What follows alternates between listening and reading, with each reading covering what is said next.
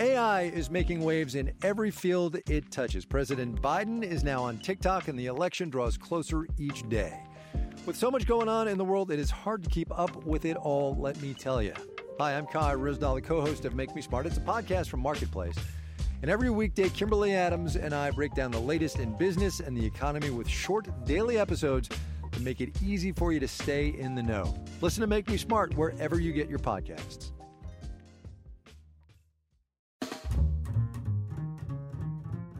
Hello, you're listening to the New Yorker Poetry Podcast. I'm Kevin Young, poetry editor of the New Yorker magazine.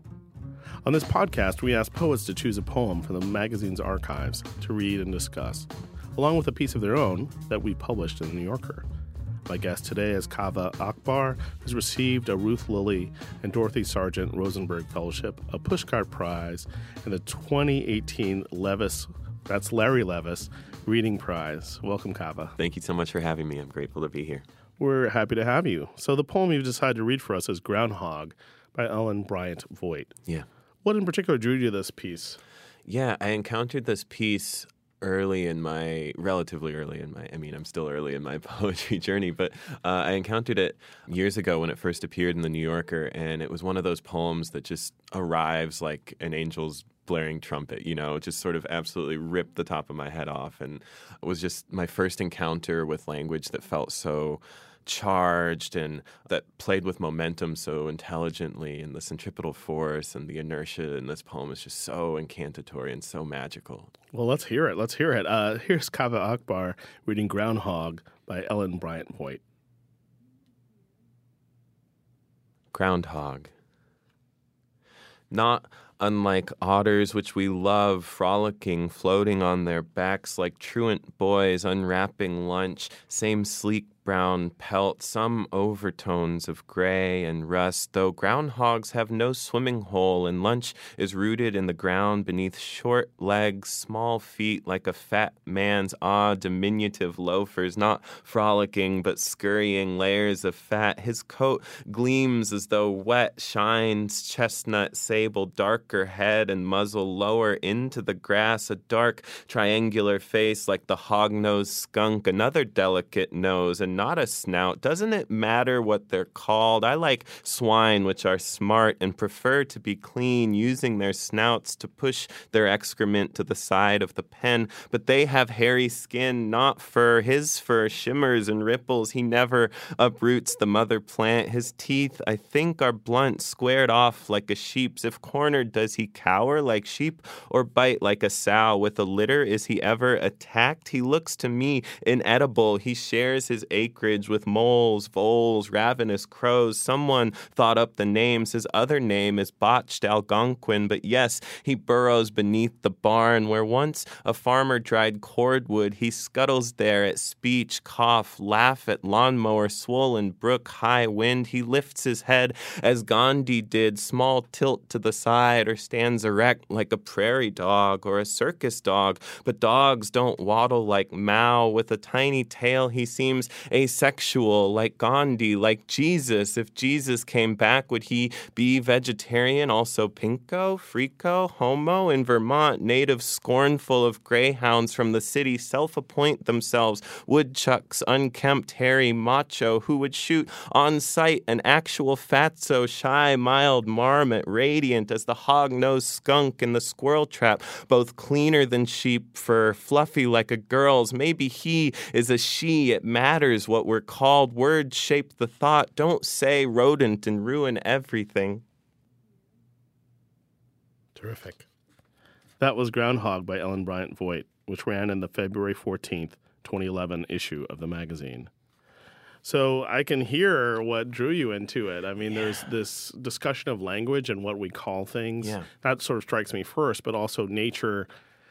I think as nature, she's trying, I think, in the poem the poem's trying to make us feel it, It's enacting the thing that it's describing instead of describing a groundhog. It is a groundhog. Yeah, you think of the great De Familiaris pronouncement, to make the stone stony, right? Victor Shklovsky in Artist Technique. And I've never felt a groundhog to be so groundhoggy as in this poem, right? You never feel the groundhogginess. It's never so apparent as it is in this poem, but just all of nature is like that, right? And you encounter the way that taxonomy kind of flattens and the way that a poem can kind of really give texture and really give life. It does the opposite of what taxonomy does, I love that. I mean, the first line ends with the word frolicking. And in a way, I think the poem does that, but for a serious purpose. There's that one single line in the midst of the poem, attacked, he looks to me inedible, he shares his acreage.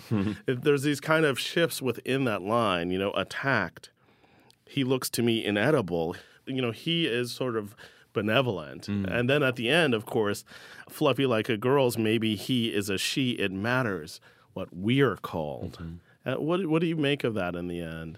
The whole project of the poem seems to me to be about naming, the power of naming and the impotence of naming, right? What can and can't giving something a name do? It matters what we're called. Words shape the thought. Don't say rodent and ruin everything, right? To call a groundhog a rodent, right? But then, there's that riff about if Jesus came back, how would people encounter him? Would people call him these names, There's an intense power in naming. This is an idea that we see reverberating throughout a lot of contemporary poetry as more and more poets are thinking about identity and more of the conversation is orbiting these ideas of identity. There's the famous phrase from Solmaz Sharif's Look where she says, it matters what we call a thing, right? This attention to naming. Names are not inert. Names have intense political power. Names have intense social power and connotative power. And I think that this poem is very sort of invested in that idea. It sort of orbits these centers of intensity and then pulls loose and then comes back into these moments of real intensity. When she says, doesn't it matter what they're called? I like swine. Which, I think the breaks in this poem are so strong and perfect. And you read them well, which is to say you gave us a sense of the breaks and the flow down the page, which is both flowing but also interrupted. Or maybe orchestrated is the best term. But this idea of, swine, which of course is an insult, as is rodent to humans, let's say, is fascinating that she's reclaiming in different parts. But also I was thinking while you were saying this, because there is this other human conversation happening that flows through this poem. But, why make nature bear language? But, of course it has to. Yeah, of course it has to. And the form of this is very invested in that idea too, right? It is this sort of very organic feeling rush of language that seems to just have erupted. It's very sort of Dionysian, and it's very sort of urgent, and that's the super-saturated rush of language from Ellen Bryant Voigt, who's a great formalist. Kyrie is this long string of beautiful sonnets. She's this great formalist who's made an incredible career writing these rending, punctuated poems. Right. And here she is, no punctuation on the page, no visibly demarcated punctuation on the page, that is to say. But when you really roll up your sleeves and think about what she's doing here, there is a punctuation, there is an order, and it's completely organic to the language itself, which I think is an incredible achievement. Well, and I think Kyrie, her book, it's sort of a lament, a sonnet sequence about the influenza epidemic, 1919. It really is a beautiful, haunting piece, which would, if it was like this, be almost overwhelming. Yeah. And there's a way in which the control there lets her have this. Is it freedom or is it, as you say, organic? I mean, both are organic in their own settings. Yeah. I think, too, of the late Donald Hall, who had the great poem Without, where suddenly in the midst of this grief, he is just listing the things that are he's without his then late wife, Jane Kenyon, the terrific poet.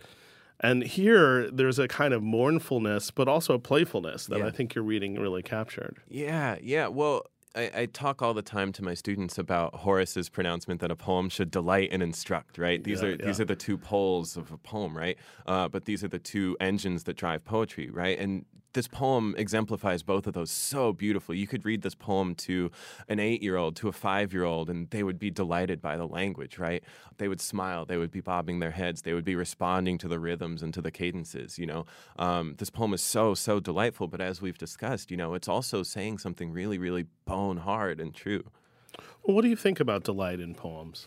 I think it's essential. I think that oftentimes a poet will sort of get on their horse and gallop off towards wisdom and instruction, right, and leave delight in the dust or, neglect delight in the dust. I know that my worst poems, my failed poems, that is often what is ailing them, But, so much of what poetry is for me begins in delight. I think about Richard Pryor, the comedian, who said he would get you laughing so that your mouth would be open so he could pour the poison down, right? Yeah. And isn't that perfect? I mean, isn't that exactly what a poem does? And Pryor does that exactly. Right? I know. Yeah, and so humor. so does a good poem. A good poem gets you delighted. It makes you permeable to the instruction, to the wisdom through an encounter with unprecedented language or unprecedented experience, right? Which is the form that delight often takes in a poem. Yeah, no, don't stop. Keep going. Yeah, I mean, it's such a load-bearing element of how a poem works, right? Yeah. It has to gain purchase to your consciousness through delighting you. Again, and by delight, I don't mean puppies wagging tail or a baby's pink toes. I mean, it's not easy delight. Yeah, no, it's not easy delight at all. That's a title of essay, a collection of essays. It's not easy delight. Yeah. It's sort of defamiliarizing, I think. And some of what this particular poem does is it starts out sort of in the midst, not unlike Otters, which is the most, it is not an essay in that way. It is starting you in the midst, but also with this double negative, and I think I love a good double negative because we use them all the time in a speech, but sometimes we sit down and we write, and it's not even just that we get on a horse and gallop away from delight. We get on a high horse and we start you start making, if not pronouncements, then your language becomes much more in a limited way, sort of formal. It's like my joke about when people get into court or like on a TV court show, suddenly they exit their vehicle and proceed to the, exit, instead of like getting out of your car. And there's a way in which by letting this language sort of float there, she really lets us float. Yeah. And you sort of just whirl through the miasma, right? Like there is this great centripetal force in this poem, and the wisdom that it imparts, the story that it tells is cumulative, right? It's not linear, but it's orbital, which I think is astonishing. I love that. That's a great way to put it. Well, let's turn to another poem by a poet we like. In the June 5th, 2017 issue, The New Yorker published your poem, What Use Is Knowing Anything If No One Is Around, which you'll read for us shortly. Is there anything you'd like to say about the piece first? Anything that might be helpful for listeners going in? Just that I'm grateful that you guys took a chance on it. Okay, here's Kaveh Akbar reading his poem, What Use Is Knowing Anything If No One Is Around? What use is knowing anything if no one is around? What use is knowing anything if no one is around to watch you know it? Plants reinvent sugar daily, and hardly anyone applauds. Once, as a boy, I sat in a corner covering my ears, singing Quranic verse after Quranic verse. Each syllable was perfect, but only the lonely rumble in my head gave praise. This is why we put mirrors in bird cages, why we turn on lamps to double our shadows. I love my body more than other bodies. When I sleep next to a man, he becomes an extension of my own brilliance. Or rather, he becomes an echo of my own anticlimax. I was delivered from dying like a gift card sent in lieu of a pound of flesh. My escape was mundane, voidable. Now I feed faith to faith, suffer human noise, complain about this or that heartache. The spirit lives in between the parts of a name. It is vulnerable only to silence and forgetting. I am vulnerable to hammers, fire, and any number of poisons. The dream, then, to erupt into a sturdier form, like a wild lotus bursting into its tantrum of blades. There has always been a swarm of hungry ghosts orbiting my body. Even now, I can feel them plotting in their luminous diamonds of fog, each eyeing a rib or a thigh bone. They are arranging their plans like worms preparing to rise through the soil. They are ready to die with their kind, dry and stiff above the wet earth. That was What Use Is Knowing Anything If No One Is Around by Kaveh Akbar. Well, that's such a wonderful poem, and it's so great to hear it. There's so much for me to think about. One of the things I want to talk with you about is a bit about language. You have great language throughout the poem. I love especially my escape was mundane, then voidable, as opposed to a word we never use because we use the opposite, unavoidable. How is that use of language tied to this signing Quranic verse after Quranic verse and these syllables that start the poem? I'm so curious about that. Yeah, well, this poem, not unlike the Voigt, maybe not to the same effect as the Voigt or not with the same dexterity as the Voigt, but not unlike the Voigt, is sort of orbital, right? Sure. It's sort of moving elliptically around these centers of intensity more than passing directly through a linear narrative, right?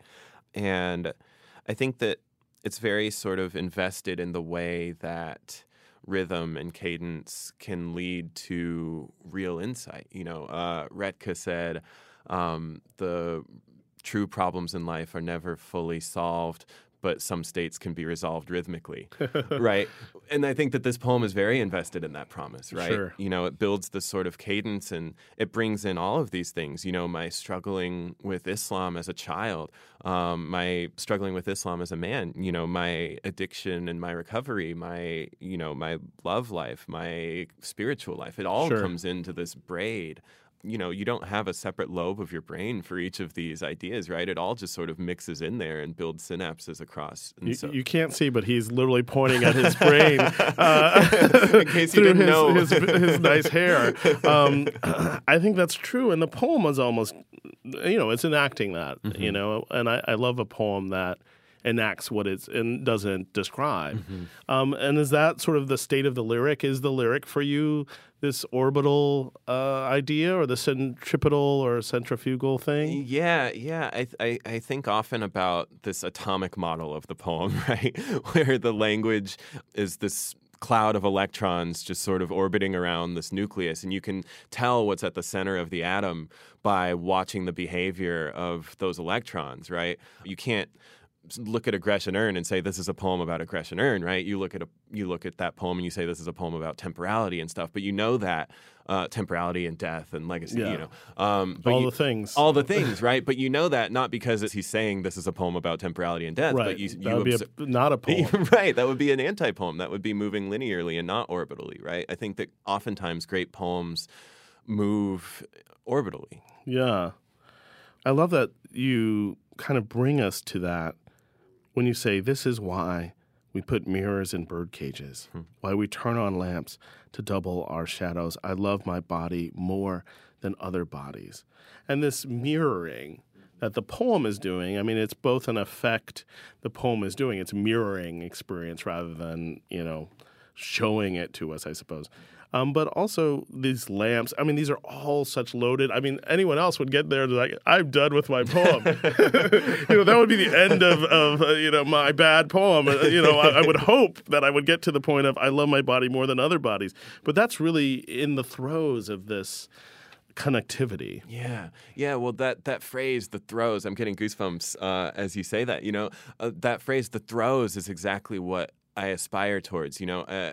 There's this line from Nietzsche where he talks about recruiting Apollo to capture a moment with clarity that Dionysus would destroy in ecstasy, right? Right. And so like that sort of Apollonian clarity, right, even though I feel very much in the throes writing and remembering these things, I feel very much in the throes, but form, craftedness, that comes in through the organization of the poem, right? And that is that recruiting of Apollo, Well, I'm glad you mentioned the word ecstasy, because when I read your work, this piece, of course, but also your work in your book, Calling a Wolf, I think about ecstasy a lot. Yeah. How do you capture that? Or are you trying to just, capture it so you don't destroy it, or are you trying to destroy it by capturing it? Oh, that's a fascinating question. Gosh. Sorry, I asked only the easy ones. Yeah, no, clearly.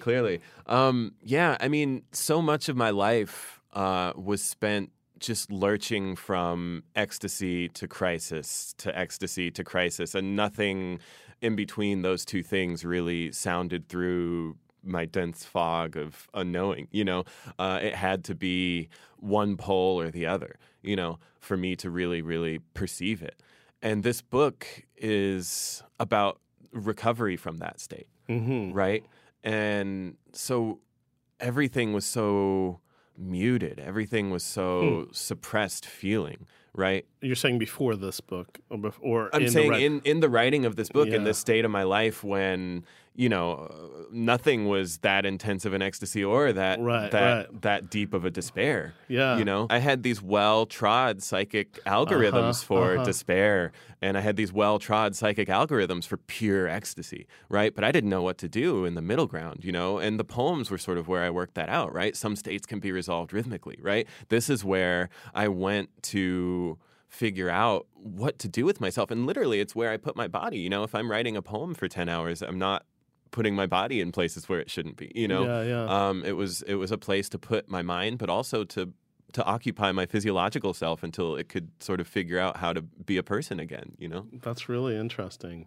Because what you're describing to me is not the poem as a safe place, but it is a respite, but also a kind of middle ground. I mean, is that how you think of it? Or yeah, absolutely. I like the word respite. I think that there is a way in which a lot of my old obsessions and compulsivities just kind of sublimated into obsessions and compulsivities around writing, Sure. Which persist to this day. They haven't gone anywhere. My brain is still wired the same way, but now I can occupy myself, for 18 hours a day, just talking about poems and teaching poems and writing poems and reading poems, and nothing makes me happier. Truly. Sure. Yeah. We're addicted to poems, too. Which is easier on our livers, mostly. Mostly. Yeah. No, I hear that, and I think more importantly, I see that in the work. I can see how you're on the page, and this poem is a great example.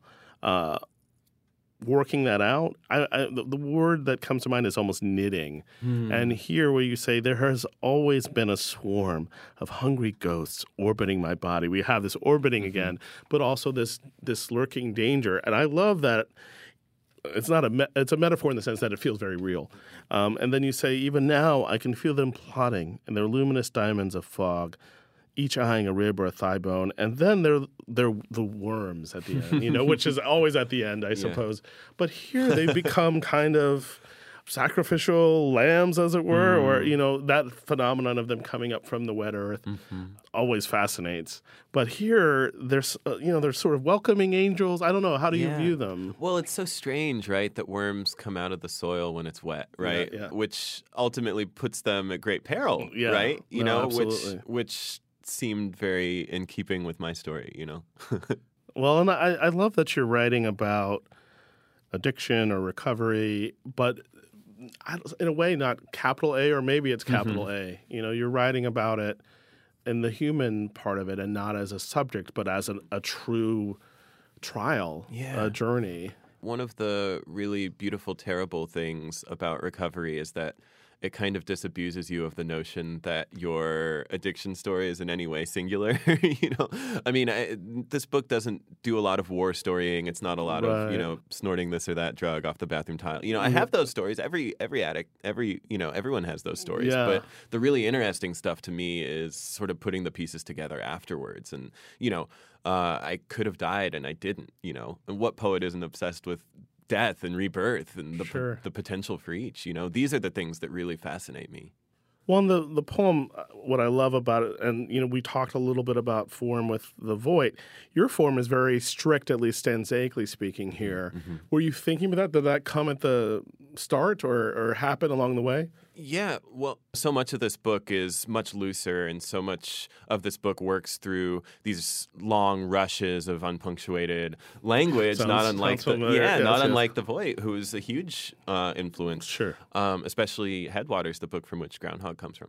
But this poem is more of that sort of Apollonian bridling of those impulses, right? I think that you can feel the poem sort of pushing up against the seams of its form a little bit, right? And I think that I'm very, very interested in that kind of tension. The musician Brian Eno talks about the crack in a blues singer's voice being a recorded moment of an emotional event too momentous for the medium assigned to record it. Right, which is extraordinary, right? That's the perfect way to describe that. And I'm so invested in figuring out how to put those moments into the poems, right? Sure. Like, where can you feel the poem bristling against its form, and where can you feel it trying to grow out of its medium, Well, it's like Coltrane's High C. I mean, the straining in A Love Supreme when he's hitting that note, which I won't try to duplicate, is like, if you hear that and you don't want to write something, I don't know who you are. Yeah. I'm curious,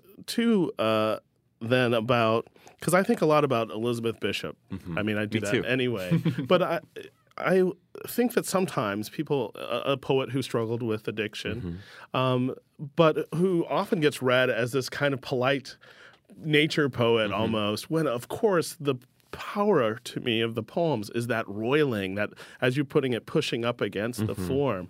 And, only a poet who knows, is it terror, can write so calmly and so calmly about terror in a way. That's beautiful. And I think it's really, we sometimes take the surface too literally, both with her and other formal poets. Yeah. Well, and Bishop, one of the great gestures that I've borrowed or stolen from Bishop. We all have, yes. Yeah.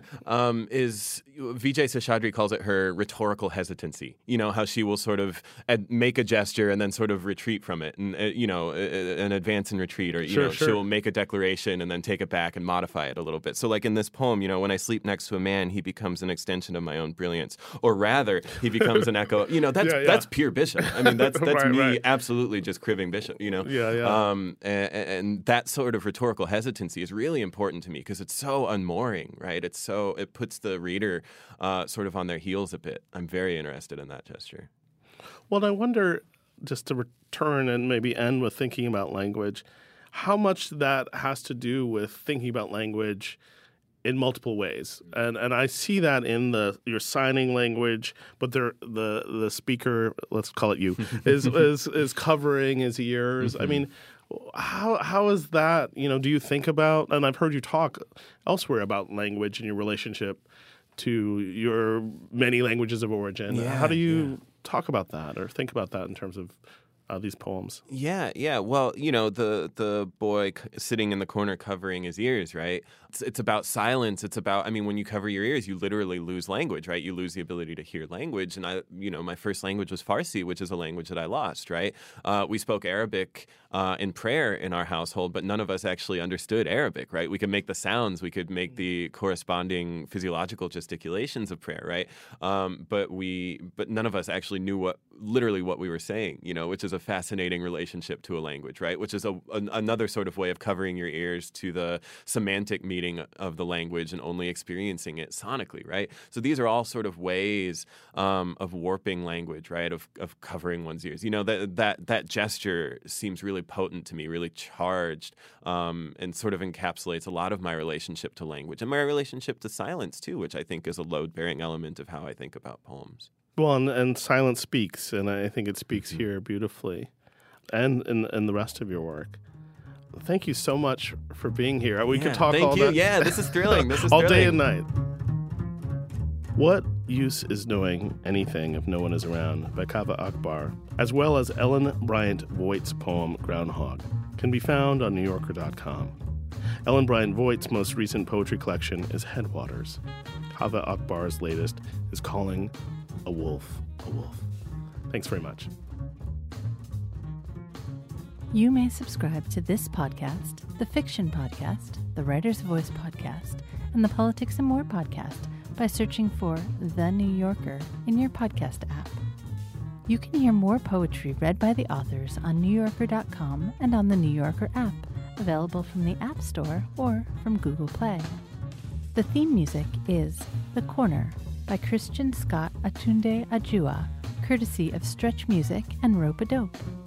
The New Yorker Poetry Podcast is produced by Jill Duboff of NewYorker.com with help from Hannah Eisenman.